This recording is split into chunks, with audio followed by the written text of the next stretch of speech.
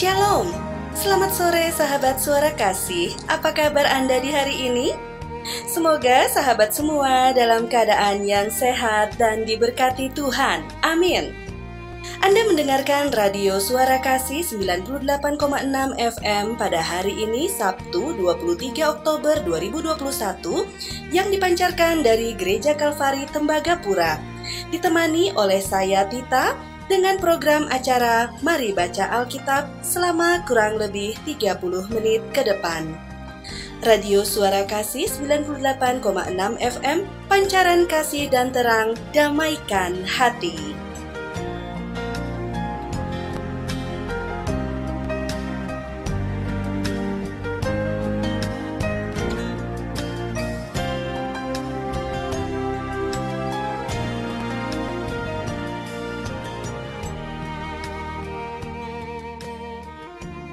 Firman Tuhan pada hari ini terambil di dalam kitab Injil Yohanes, pasalnya yang keempat hingga pasalnya yang ketujuh. Kitab Injil Yohanes pasalnya yang keempat hingga pasalnya yang ketujuh. Mari sahabat suara kasih, kita persiapkan Alkitab kita, terutama hati kita untuk fokus sejenak membaca Alkitab. Jika Alkitab sudah dalam keadaan terbuka, mari kita tundukkan kepala dan kita berdoa. Tuhan Yesus, terima kasih atas penyertaan Tuhan yang sempurna dalam hidup kami di sepanjang hari ini. Kami juga berterima kasih karena kami masih boleh menikmati nafas hidup dan berkat-berkat Tuhan. Di sore hari yang indah ini, kami hendak membaca Alkitab dari kitab Injil Yohanes, pasalnya yang keempat hingga pasalnya yang ketujuh. Utuslah Roh-Mu yang kudus menuntun kami dalam pembacaan Alkitab di sore hari ini, dan biarlah apa yang kami baca boleh dapat membawa berkat bagi kami semua. Ini doa dan permohonan kami, dalam nama Tuhan Yesus kami berdoa. Amin.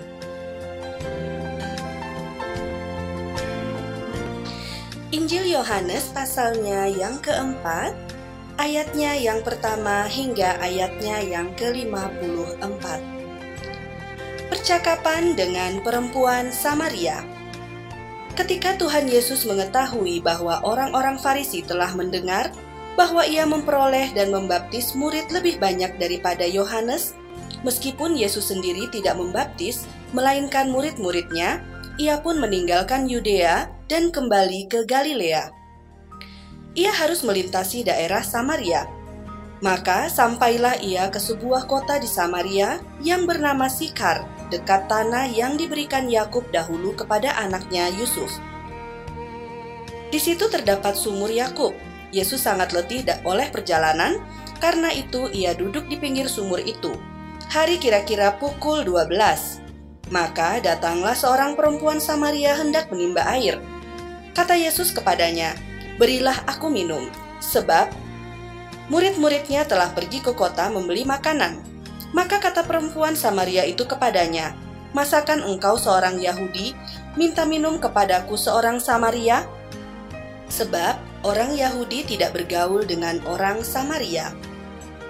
Jawab Yesus kepadanya, "Jikalau engkau tahu tentang karunia Allah dan siapakah dia yang berkata kepadamu, 'Berilah aku minum,' niscaya engkau telah meminta kepadanya, dan ia telah memberikan kepadamu air hidup." Kata perempuan itu kepadanya, "Tuhan, engkau tidak punya timba, dan sumur ini amat dalam. Dari manakah engkau memperoleh air hidup itu? Adakah engkau lebih besar daripada bapa kami Yakub yang memberikan sumur ini kepada kami, dan yang telah minum sendiri dari dalamnya, ia serta anak-anaknya dan ternaknya?" Jawab Yesus kepadanya, "Barang siapa minum air ini, ia akan haus lagi. Tetapi barang siapa minum air yang akan kuberikan kepadanya, ia tidak akan haus untuk selama-lamanya. Sebaliknya, air yang akan kuberikan kepadanya akan menjadi mata air di dalam dirinya, yang terus-menerus memancar sampai kepada hidup yang kekal." Kata perempuan itu kepadanya, "Tuhan, berikanlah aku air itu, supaya aku tidak haus dan tidak usah datang lagi ke sini untuk menimba air." Kata Yesus kepadanya, "Pergilah, panggillah suamimu dan datang ke sini." Kata perempuan itu, "Aku tidak mempunyai suami." Kata Yesus kepadanya, "Tepat katamu bahwa engkau tidak mempunyai suami. Sebab engkau sudah mempunyai 5 suami, dan yang ada sekarang padamu bukanlah suamimu. Dalam hal ini engkau berkata benar." Kata perempuan itu kepadanya, "Tuhan, nyata sekarang padaku bahwa engkau seorang nabi. Nenek moyang kami menyembah di atas gunung ini, tetapi kamu katakan bahwa Yerusalemlah tempat orang menyembah." Kata Yesus kepadanya, "Percayalah kepadaku, hai perempuan, saatnya akan tiba, bahwa kamu akan menyembah Bapa bukan di gunung ini dan bukan juga di Yerusalem. Kamu menyembah apa yang tidak kamu kenal, kami menyembah apa yang kami kenal, sebab keselamatan datang dari bangsa Yahudi.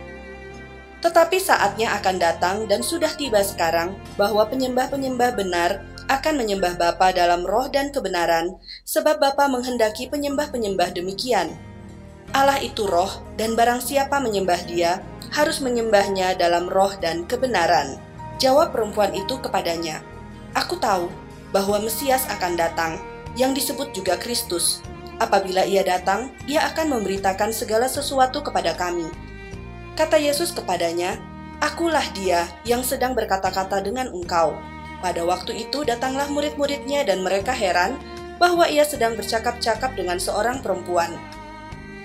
Tetapi tidak seorang pun yang berkata, "Apa yang engkau kehendaki?" atau "Apa yang engkau percakapkan dengan dia?" Maka perempuan itu meninggalkan tempayannya di situ, lalu pergi ke kota dan berkata kepada orang-orang yang di situ, "Mari lihat, di sana ada seorang yang mengatakan kepadaku bahwa segala sesuatu yang telah kuperbuat. Mungkinkah dia Kristus itu?" Maka mereka pun pergi keluar kota lalu datang kepada Yesus. Sementara itu murid-muridnya mengajak dia, katanya, "Rabi, makanlah." Akan tetapi ia berkata kepada mereka, "Padaku ada makanan yang tidak kamu kenal." Maka murid-murid itu berkata seorang kepada yang lain, "Adakah orang yang telah membawa sesuatu kepadanya untuk dimakan?" Kata Yesus kepada mereka, "Makananku ialah melakukan kehendak Dia yang mengutus aku dan menyelesaikan pekerjaannya. Bukankah kamu mengatakan, 4 bulan lagi tibalah musim menuai? Tetapi aku berkata kepadamu, lihatlah sekelilingmu dan pandanglah ladang-ladang yang sudah menguning dan matang untuk dituai. Sekarang juga penuai telah menerima upahnya dan ia mengumpulkan buah untuk hidup yang kekal, sehingga penabur dan penuai sama-sama bersukacita. Sebab dalam hal ini, benarlah peribahasa, yang seorang menabur dan yang lain menuai. Aku mengutus kamu untuk menuai apa yang tidak kamu usahakan. Orang-orang lain berusaha dan kamu datang memetik hasil usaha mereka." Dan banyak orang Samaria dari kota itu telah menjadi percaya kepadanya karena perkataan perempuan itu yang bersaksi, "Ia mengatakan kepadaku segala sesuatu yang telah kuperbuat."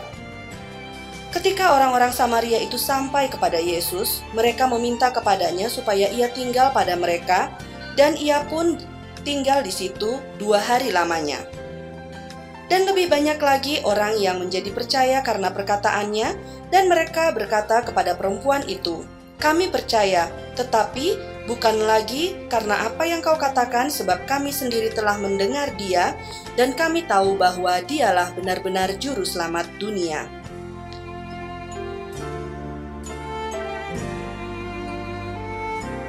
Kembali ke Galilea. Dan setelah 2 hari itu, Yesus berangkat dari sana ke Galilea, sebab Yesus sendiri telah bersaksi bahwa seorang nabi tidak dihormati di negerinya sendiri. Maka setelah ia tiba di Galilea, orang-orang Galilea pun menyambut dia, karena mereka telah melihat segala sesuatu yang dikerjakannya di Yerusalem pada pesta itu, sebab mereka sendiri pun turut ke pesta itu.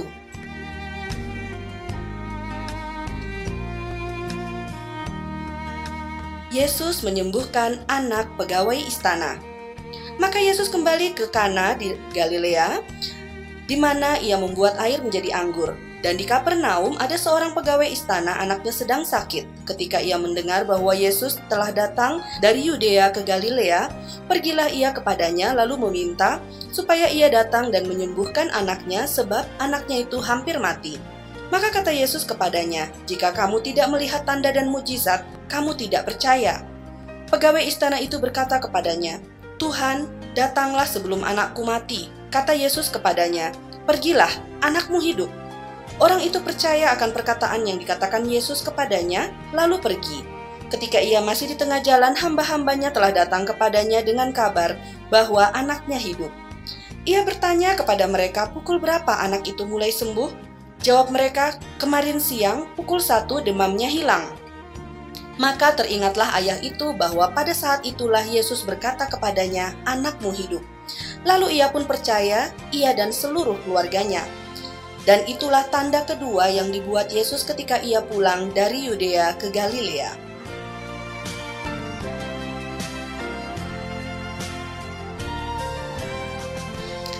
Injil Yohanes pasalnya yang kelima, ayatnya yang pertama hingga ayatnya yang ke-47.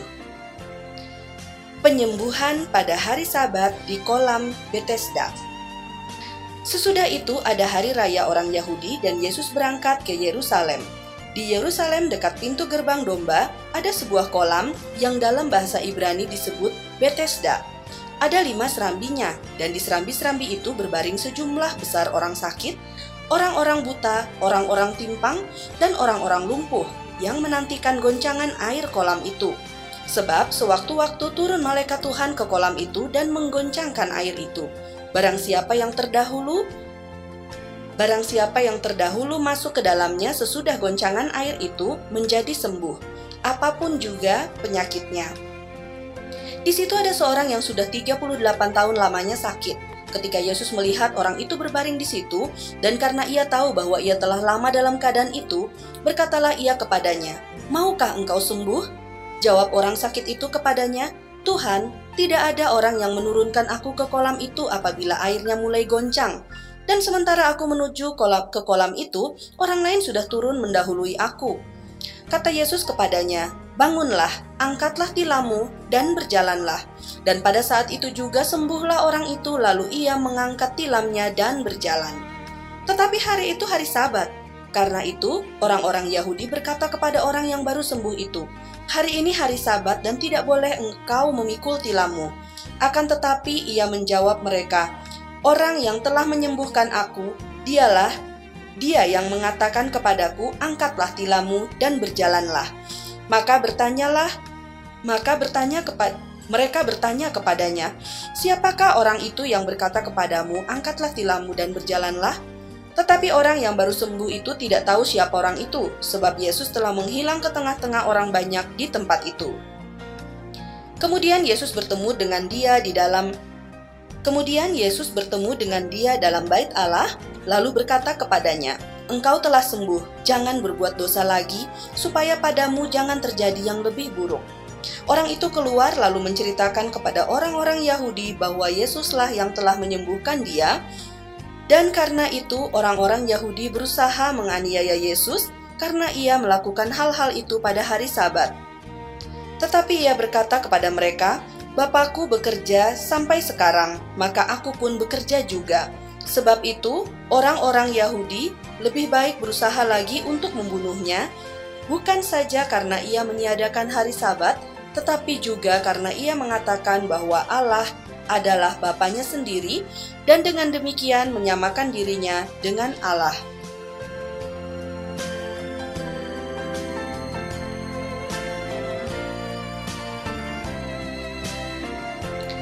Kesaksian Yesus tentang dirinya.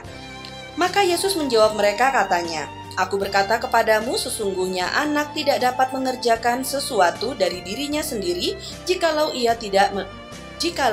tidak ia melihat Bapa mengerjakannya. Sebab apa yang dikerjakan Bapa, itu juga yang dikerjakan anak. Sebab Bapa mengasihi anak dan ia menunjukkan kepadanya segala sesuatu yang dikerjakannya sendiri, bahkan ia akan menunjukkan kepadanya pekerjaan-pekerjaan yang lebih besar lagi daripada pekerjaan-pekerjaan itu, sehingga kamu menjadi heran. Sebab sama seperti Bapa membangkitkan orang-orang mati dan menghidupkannya, demikian juga anak menghidupkan barang siapa yang dikehendakinya. Bapa tidak menghakimi siapapun, melainkan telah menyerahkan penghakiman itu seluruhnya kepada anak, supaya semua orang menghormati anak sama seperti mereka menghormati Bapa. Barang siapa tidak menghormati anak, ia juga tidak menghormati Bapa yang mengutus dia. Aku berkata kepadamu, sesungguhnya barang siapa mendengar perkataanku dan percaya kepada Dia yang mengutus aku, ia mempunyai hidup yang kekal dan tidak turut dihukum, sebab ia sudah pindah dari dalam maut ke dalam hidup. Aku berkata kepadamu, sesungguhnya saatnya akan tiba dan sudah tiba bahwa orang-orang mati akan mendengar suara Allah, dan mereka akan mendengarnya, dan mereka yang mendengarnya akan hidup. Sebab sama seperti Bapa mempunyai hidup dalam dirinya sendiri, demikian juga diberikannya Anak mempunyai hidup dalam dirinya sendiri. Dan Ia telah memberikan kuasa kepadanya untuk menghakimi, karena Ia adalah Anak manusia. Janganlah kamu heran akan hal itu, sebab saatnya akan tiba bahwa semua orang yang di dalam kuburan akan mendengar suaranya, dan mereka yang telah berbuat baik akan keluar dan bangkit untuk hidup yang kekal, tetapi mereka yang telah berbuat jahat akan bangkit untuk dihukum. Aku tidak dapat berbuat apa-apa dari diriku sendiri, aku menghakimi sesuai dengan apa yang aku dengar dan penghakimanku adil, sebab aku tidak menuruti kehendakku sendiri melainkan kehendak Dia yang mengutus aku. Kalau aku bersaksi tentang diriku sendiri, maka kesaksianku itu tidak benar. Ada yang lain yang bersaksi tentang aku, dan aku tahu bahwa kesaksian yang diberikannya tentang aku adalah benar. Kamu telah mengirim utusan kepada Yohanes, dan ia telah bersaksi tentang kebenaran, tetapi aku tidak memerlukan kesaksian dari manusia, namun aku mengatakan hal ini supaya kamu diselamatkan. Ia adalah pelita yang menyala dan bercahaya, dan kamu hanya mau menikmati seketika saja cahayanya itu. Tetapi aku mempunyai suatu kesaksian yang lebih penting daripada kesaksian Yohanes, yaitu segala pekerjaan yang diserahkan Bapa kepadaku, supaya aku melaksanakannya. Pekerjaan itu juga yang kukerjakan sekarang, dan itulah yang memberi kesaksian tentang aku, bahwa Bapa yang mengutus aku. Bapa yang mengutus aku, Dialah yang bersaksi tentang aku. Kamu tidak pernah mendengar suaranya, rupanya pun tidak pernah kamu lihat, dan firman-Nya tidak menetap di dalam dirimu, sebab kamu tidak percaya kepada Dia yang diutusnya. Kamu menyelidiki kitab-kitab suci, sebab kamu menyangka bahwa olehnya kamu mempunyai hidup yang kekal, tetapi walaupun kitab-kitab suci itu memberi kesaksian tentang aku, namun kamu tidak mau datang kepadaku untuk memperoleh hidup itu. Aku tidak memerlukan hormat dari manusia, tetapi tentang kamu memang aku tahu bahwa di dalam hatimu kamu tidak mempunyai kasih akan Allah. Aku datang dalam nama Bapa-Ku dan kamu tidak menerima aku. Jikalau orang lain datang atas namanya sendiri, kamu akan menerima dia. Bagaimanakah kamu dapat percaya, kamu yang menerima hormat seorang dari yang lain dan yang tidak mencari hormat yang datang dari Allah yang esa? Jangan kamu menyangka bahwa aku akan mendakwa kamu di hadapan Bapa. Yang mendakwa kamu adalah Musa, yaitu Musa yang kepadanya kamu menaruh pengharapanmu. Sebab jikalau kamu percaya kepada Musa, tentu kamu akan percaya juga kepadaku, sebab ia telah menulis tentang aku. Tetapi jikalau kamu tidak percaya akan apa yang ditulisnya, bagaimanakah kamu akan percaya akan apa yang kukatakan?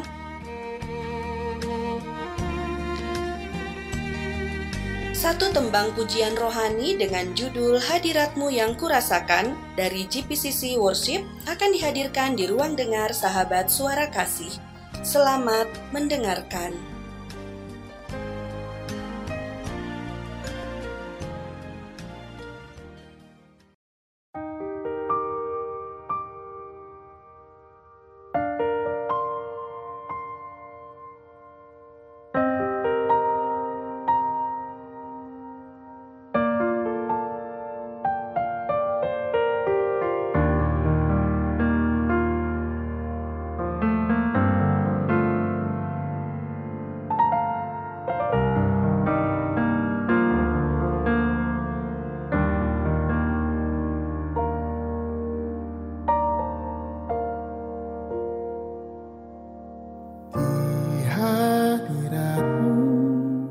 Tempat yang ku rindukan, nafas hidupku dan sumber kekuatan. Di sana kau nyatakan isi hati dan rindumu, sehingga ku mengerti berharganya hidupku.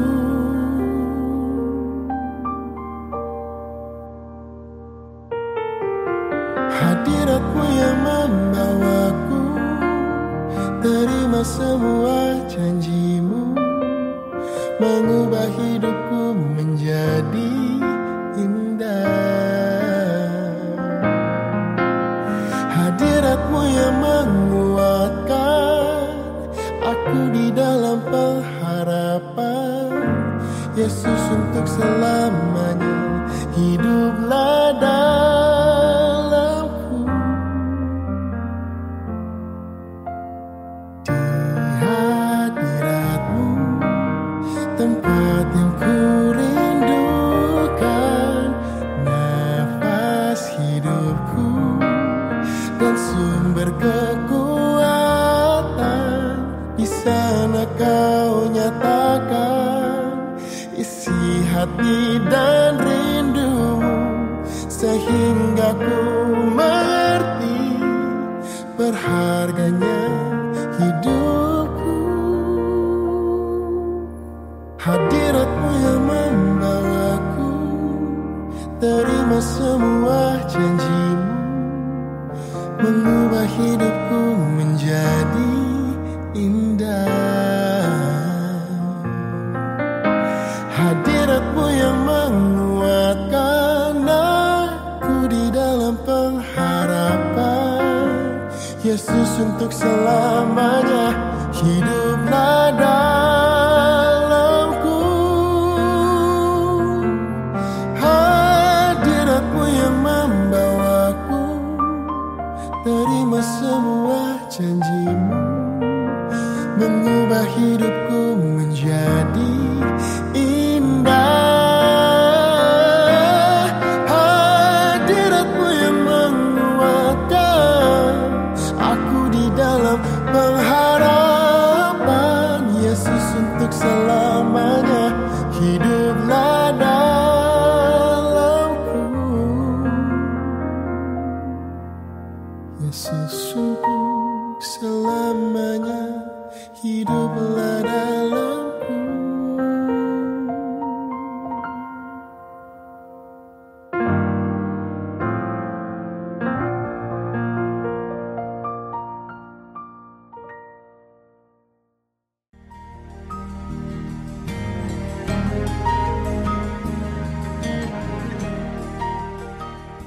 Masih dari GKI Kalvari Tembagapura 98,6 FM Radio Suara Kasih. Pancaran kasih dan terang, damaikan hati.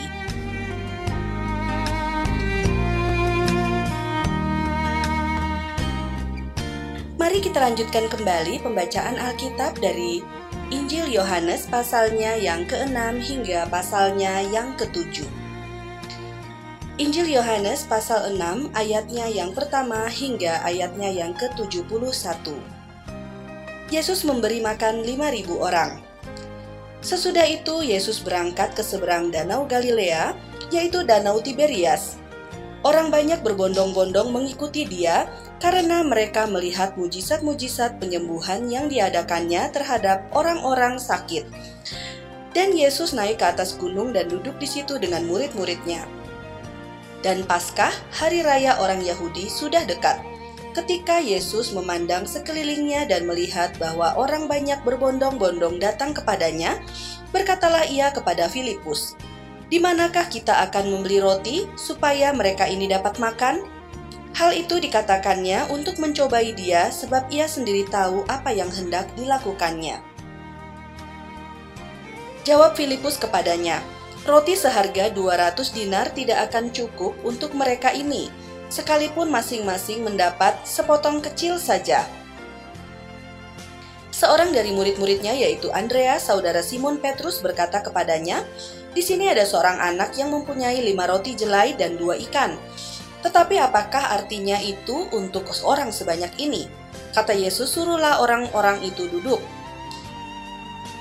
Adapun di tempat itu banyak rumput, maka duduklah orang-orang itu, kira-kira 5.000 laki-laki banyaknya. Lalu Yesus mengambil roti itu, mengucap syukur dan membagi-bagikannya kepada mereka yang duduk di situ. Demikian juga dibuatnya dengan ikan-ikan itu, sebanyak yang mereka kehendaki. Dan setelah mereka kenyang, ia berkata kepada murid-muridnya, "Kumpulkanlah potongan-potongan yang lebih supaya tidak ada yang terbuang." Maka mereka pun mengumpulkannya dan mengisi 12 bakul penuh dengan potongan-potongan dari kelima roti jelai yang lebih setelah orang makan.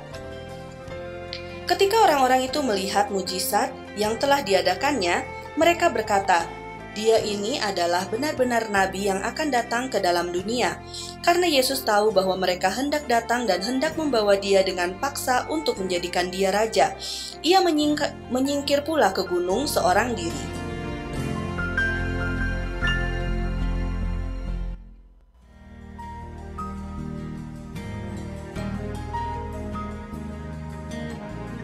Yesus berjalan di atas air. Dan ketika hari sudah mulai malam, murid-murid Yesus pergi ke danau, lalu naik ke perahu, dan menyeberang ke Kapernaum. Ketika hari sudah gelap, Yesus belum juga datang mendapatkan mereka, sedang laut bergelora karena angin kencang. Sesudah mereka mendayung kira-kira 2-3 mil jauhnya, mereka melihat Yesus berjalan di atas air mendekati perahu itu. Maka ketakutanlah mereka, tetapi ia berkata kepada mereka, "Aku ini, jangan takut." Mereka mau menaikkan dia ke dalam perahu, dan seketika juga perahu itu sampai ke pantai yang mereka tujui.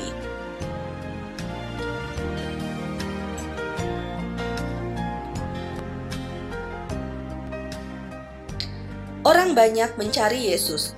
Pada keesokan harinya, orang banyak yang masih tinggal di seberang melihat bahwa di situ tidak ada perahu selain daripada yang satu tadi, dan bahwa Yesus tidak turut naik ke perahu itu bersama-sama dengan murid-muridnya, dan bahwa murid-muridnya saja yang berangkat. Tetapi sementara itu beberapa perahu lain datang dari Tiberias dekat ke tempat mereka makan roti, sesudah Tuhan mengucapkan syukur atasnya. Ketika orang banyak melihat bahwa Yesus tidak ada di situ dan murid-muridnya juga tidak, mereka naik ke perahu-perahu itu lalu berangkat ke Kapernaum untuk mencari Yesus.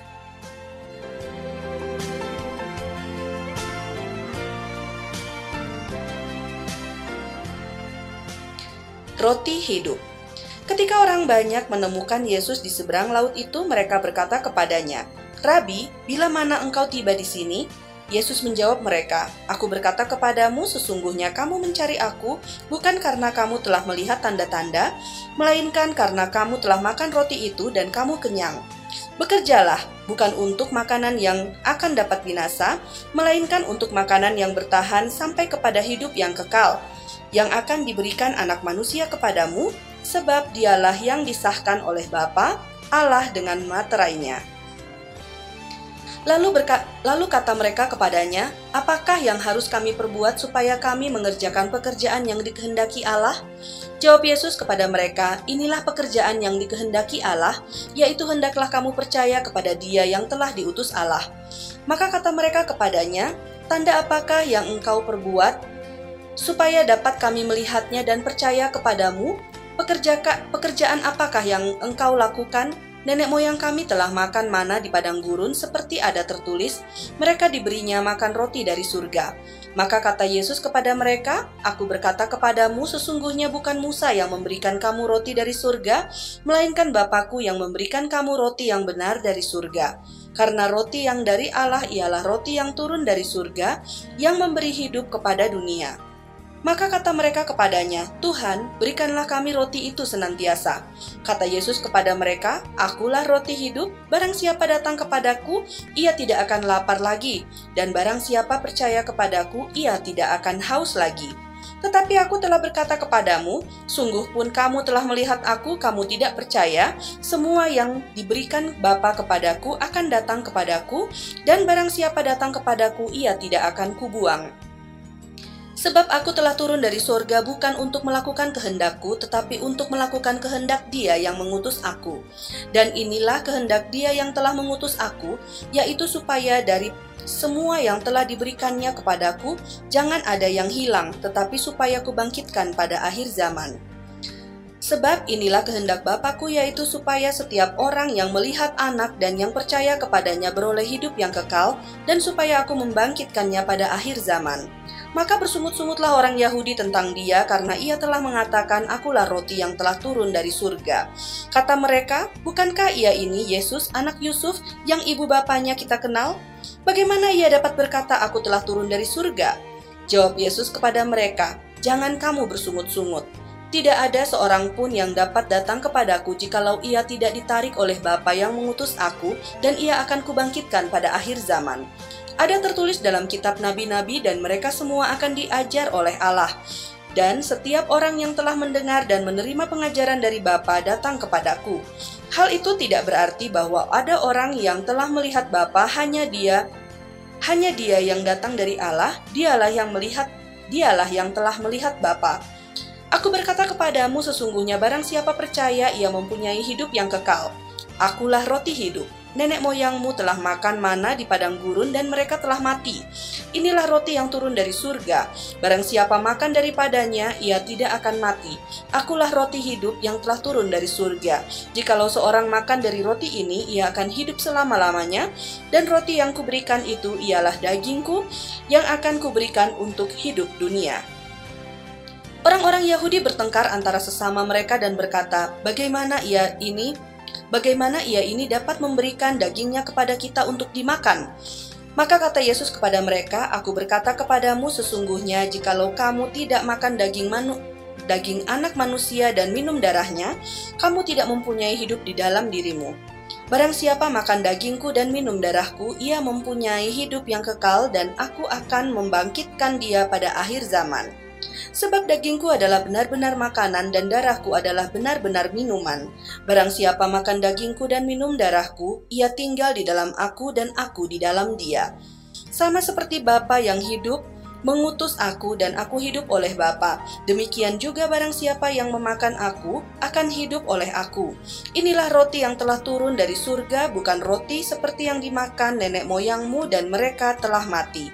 Barang siapa makan roti ini, ia akan hidup selama-lamanya. Semuanya ini dikatakan Yesus di Kapernaum ketika ia mengajar di rumah ibadat.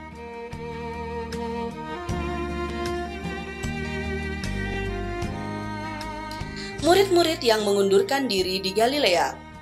Sesudah mendengar semuanya itu, banyak dari murid-murid Yesus yang berkata, Perkataan ini keras, siapakah yang sanggup mendengarkannya? Yesus yang dalam hatinya tahu bahwa murid-muridnya bersungut-sungut tentang hal itu, ia berkata kepada mereka, Adakah perkataan itu menggoncangkan imanmu? Dan bagaimanakah jika kamu melihat Anak Manusia naik ke tempat di mana ia sebelumnya berada? Rohlah yang memberi hidup. Daging sama sekali tidak berguna. Perkataan-perkataan yang kukatakan kepadamu adalah roh dan hidup. Tetapi di antaramu ada yang tidak percaya. Sebab Yesus tahu dari semula siapa yang tidak percaya dan siapa yang akan menyerahkan dia. Lalu ia berkata, Sebab itu telah kukatakan kepadamu, tidak ada seorang pun dapat datang kepadaku kalau Bapa tidak mengaruniakannya kepadanya. Mulai dari waktu itu banyak murid-muridnya mengundurkan diri dan tidak lagi mengikut dia.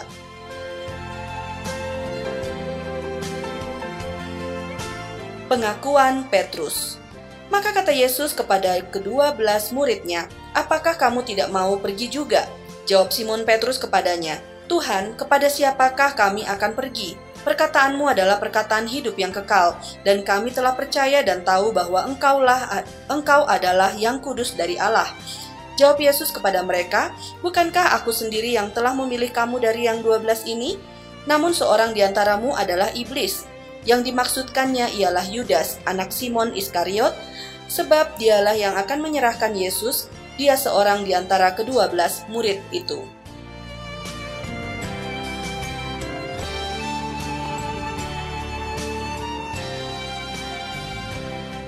Injil Yohanes pasal yang ke-7, ayatnya yang pertama hingga ayatnya yang ke-53.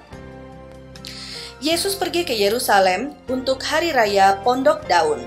Sesudah itu Yesus berjalan keliling Galilea sebab ia tidak mau tetap tinggal di Yudea, karena di sana orang-orang Yahudi berusaha untuk membunuhnya.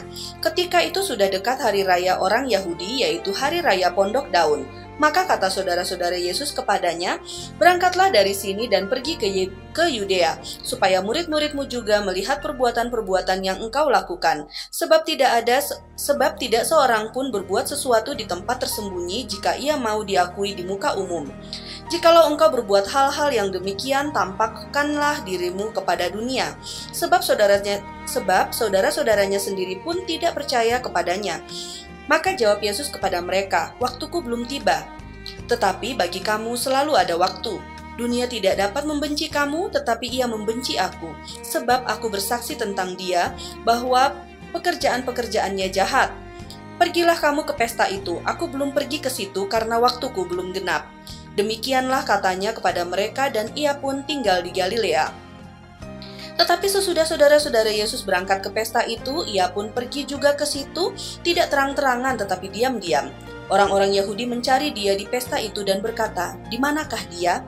Dan banyak terdengar bisikan di antara orang banyak tentang dia. Ada yang berkata, "Ia orang baik." Ada pula yang berkata, "Tidak, ia menyesatkan rakyat."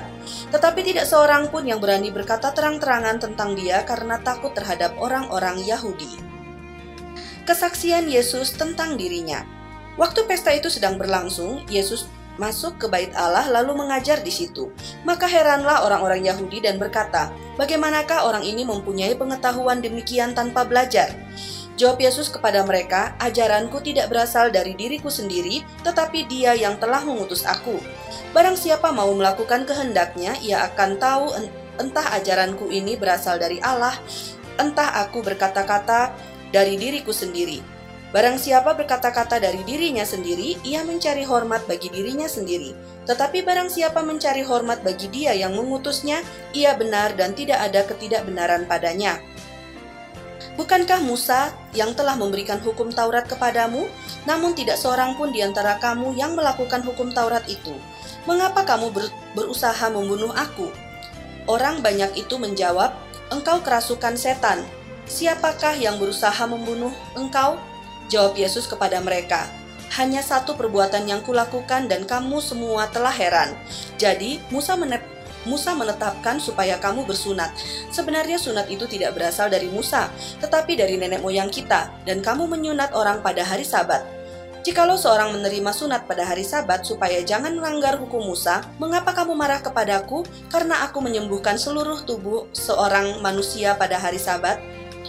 Janganlah menghakimi menurut apa yang nampak, tetapi hakimilah dengan adil." Pertentangan tentang asal Yesus.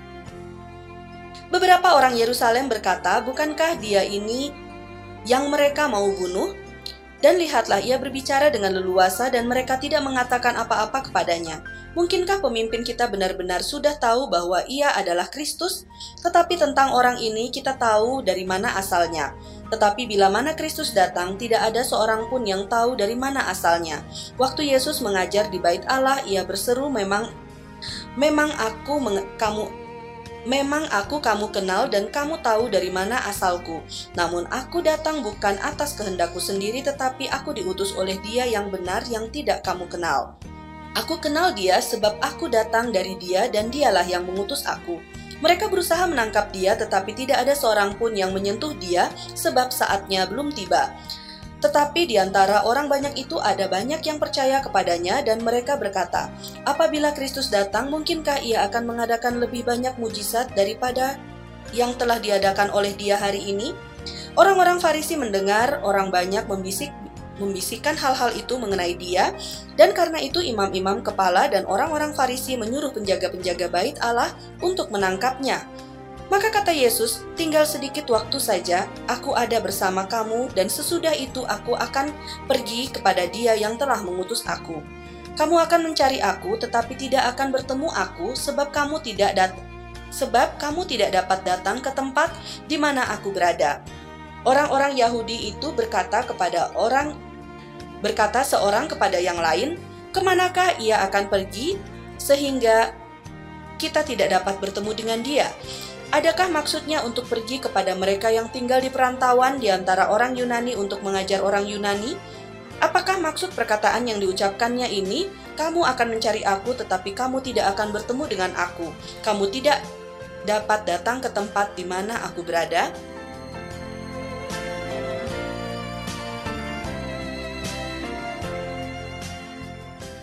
Air sumber hidup. Dan pada hari terakhir, yaitu pada puncak perayaan itu, Yesus berdiri dan berseru, "Barang siapa haus, baiklah ia datang kepadaku dan minum. Barang siapa percaya kepadaku seperti yang dikatakan oleh kitab suci, dari dalam hatinya akan mengalir aliran-aliran air hidup." Yang dimaksudkannya ialah roh yang akan diterima oleh mereka yang percaya kepadanya, sebab roh itu belum datang karena Yesus belum dimuliakan. Beberapa orang di antara orang banyak yang mendengarkan perkataan-perkataan itu berkata, "Dia ini benar-benar nabi yang akan datang." Yang lain berkata, "Ia ini Mesias." Tetapi yang lain lagi berkata, "Bukan, Mesias tidak datang dari Galilea." Karena kitab suci mengatakan bahwa Mesias berasal dari keturunan Daud dan dari kampung Betlehem, tempat Daud dahulu tinggal. Maka timbullah pertengkaran di antara orang banyak karena dia. Beberapa orang di antara mereka mau menangkap dia, tetapi tidak ada seorang pun yang berani menyentuhnya. Yesus dibela oleh Nikodemus. Maka penjaga-penjaga itu pergi kepada imam-imam kepala dan orang-orang Farisi yang berkata kepada mereka, "Mengapa kamu tidak membawanya?" Jawab penjaga-penjaga itu, "Belum pernah seorang manusia berkata seperti orang itu." Jawab orang-orang Farisi itu kepada mereka, "Adakah kamu juga disesatkan? Adakah seorang di antara pemimpin-pemimpin yang percaya kepadanya atau seorang di antara orang-orang Farisi? Tetapi orang banyak ini yang tidak mengenal hukum Taurat, terkutuklah mereka." Nikodemus, seorang dari mereka yang dahulu telah datang kepadanya, berkata kepada mereka, "Apakah hukum Taurat kita menghukum seseorang sebelum ia didengar dan sebelum orang mengetahui apa yang telah dibuatnya?" Jawab mereka, "Apakah engkau juga orang Galilea? Selidikilah kitab suci dan engkau akan tahu bahwa tidak ada nabi yang datang dari Galilea." Amin.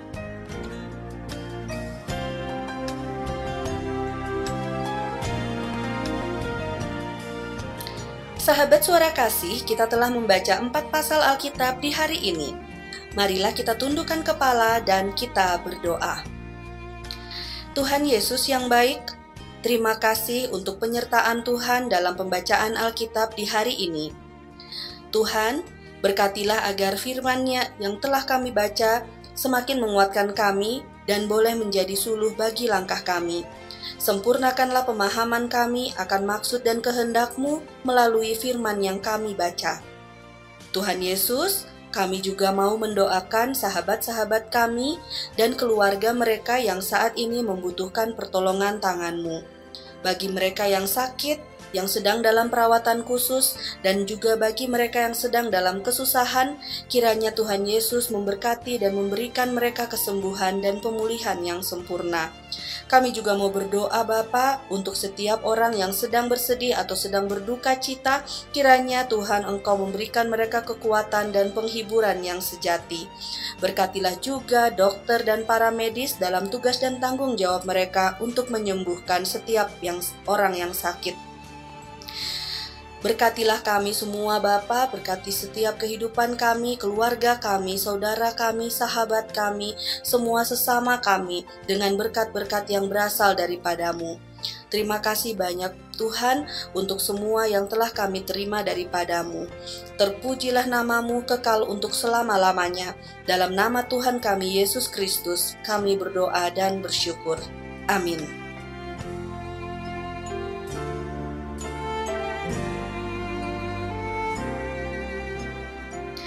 Demikianlah siaran Mari Baca Alkitab pada hari ini, semoga membawa berkat bagi para pendengar.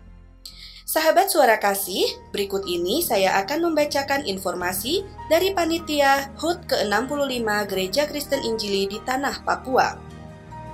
Akan ada lomba untuk anak-anak sekolah minggu, yaitu lomba CCAK HUT dari kelas PAUD sampai kelas SMP. Dan juga ada lomba bercerita tokoh Alkitab untuk anak-anak SD sampai SMP, serta lomba doa untuk kelas PAUD. Berikut ini adalah detail informasinya.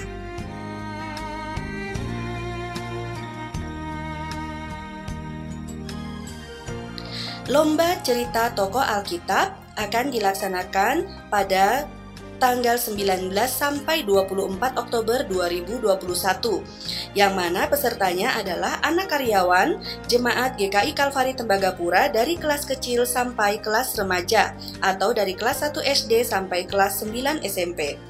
Peserta lomba bersifat individu. Tema cerita adalah tokoh Alkitab. Kriteria penilaian lomba yaitu isi cerita, kreativitas, media pendukung, pelafalan jelas, dan lancar. Durasi cerita untuk kelas kecil maksimal 5 menit, kelas tanggung maksimal 8 menit, kelas remaja maksimal 10 menit. Peserta mengirimkan dalam bentuk digital cerita melalui Google Form yang linknya akan dibagikan oleh panitia melalui WhatsApp group. Lomba doa singkat juga periodenya sama di periode 19 hingga 24 Oktober 2021. Persyaratannya, peserta adalah anak karyawan Jemaat GKI Kalvari Tembagapura dari umur 1 tahun sampai 6 tahun atau TKB.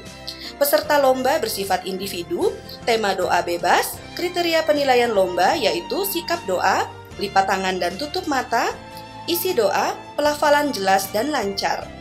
Durasi doa maksimal 3 menit. Peserta dapat mengirimkan dalam bentuk digital cerita melalui Google Form yang akan di-share oleh panitia dalam WhatsApp group. Pada hari Minggu besok tanggal 24 Oktober 2021 akan ada lomba cerdas cermat Alkitab anak sekolah minggu.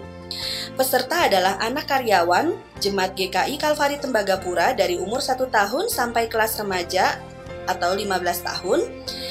Yang berikutnya, peserta lomba bersifat individu untuk kelas PAUD dan kelas kecil. Untuk kelas PAUD dan kelas kecil dapat dibantu orang tua untuk mengoperasikan aplikasi. Soal CCA dari tema pengetahuan Alkitab Perjanjian Lama dan Perjanjian Baru, materi sekolah minggu, sejarah GKI di Tanah Papua, dan pengetahuan seputar COVID-19. Lomba akan menggunakan aplikasi Kahoot. Semua peserta wajib memiliki Kahoot di device masing-masing dengan download di Play Store atau bisa diakses di kahoot.it. Pemenang lomba berdasarkan individu yang mendapat nilai terbaik dari aplikasi Kahoot ini. Perlombaan Cerdas Cermat Alkitab ini akan dimulai pada hari Minggu besok pada tanggal 24 Oktober 2021 pukul 8.00 sampai selesai atau di jam sekolah minggu ya. Dan jika ada pertanyaan terkait lomba untuk anak-anak atau lomba untuk anak-anak PAR ini bisa menghubungi Kak Tita atau Kak Edu. Informasi berikutnya yaitu ibadah perayaan HUT GKI ke-65 akan dilaksanakan pada tanggal 26 Oktober 2021 pada pukul 18.00 sampai selesai.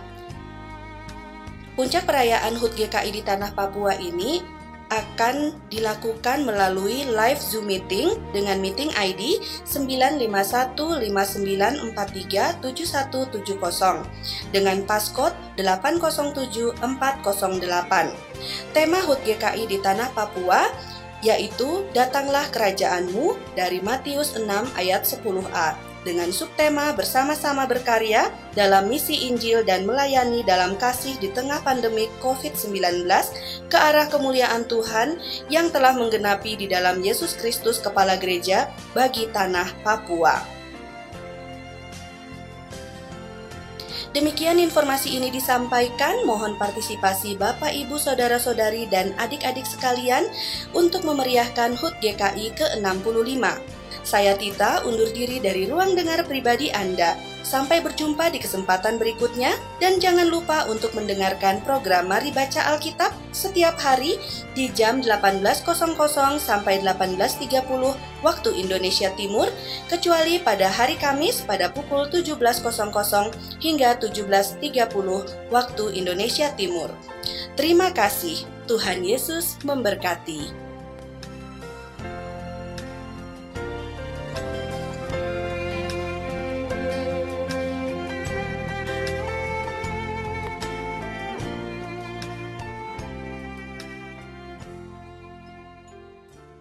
Waktu Tuhan pasti yang terbaik, walau kadang tak mudah dimengerti. Lewati cobaan, ku tetap percaya waktu Tuhan pasti yang terbaik. Bila kau izinkan sesuatu terjadi, ku percaya semua untuk kebaikanku. Bila nanti telah tiba waktumu, ku percaya kuasa-Mu memulihkan hidupku. Tuhan pasti yang terbaik, walau kadang tak mudah dimengerti. Lewati cobaan, ku tetap percaya waktu Tuhan pasti yang terbaik.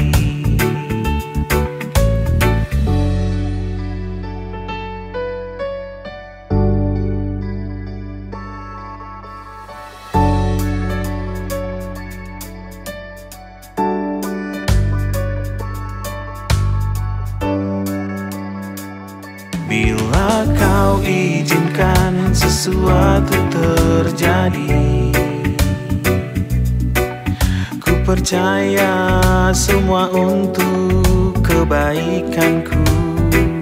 Bila nanti telah tiba waktu, ku percaya kuasa-Mu memulihkan hidupku. Tuhan pasti yang terbaik, walau kadang tak mudah dimengerti. Lewati cobaan, ku tetap percaya waktu Tuhan pasti yang terbaik. Waktu Tuhan pasti yang terbaik, walau kadang tak mudah dimengerti. Lewati cobaan, ku tetap percaya waktu Tuhan pasti yang terbaik. Lewati cobaan, ku tetap percaya waktu Tuhan pasti yang terbaik.